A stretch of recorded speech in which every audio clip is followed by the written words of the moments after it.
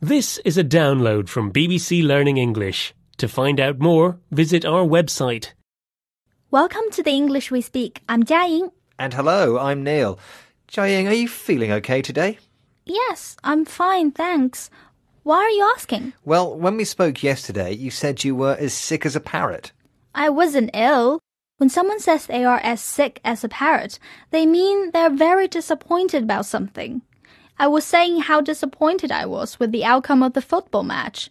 My team lost. Oh, I see. But why were you watching the football match with a sick parrot?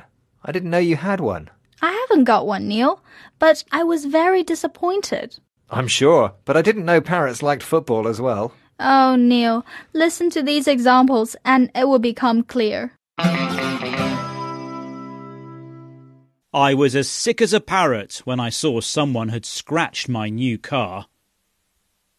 He was as sick as a parrot when he saw how much litter had been left in the park. When I heard my colleague got a promotion over me, I was sick as a parrot.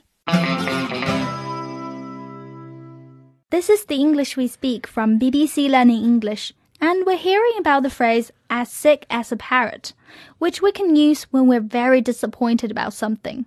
So, Neil, have you got it now? There are no parrots. It's just a saying. Got it. No parrots. Exactly. Just great disappointment. But I wonder how sick a parrot has to be in order to feel disappointment. Let's not worry about it. The phrase has got nothing to do with sickness. Okay then, see you later. Bye, Neil.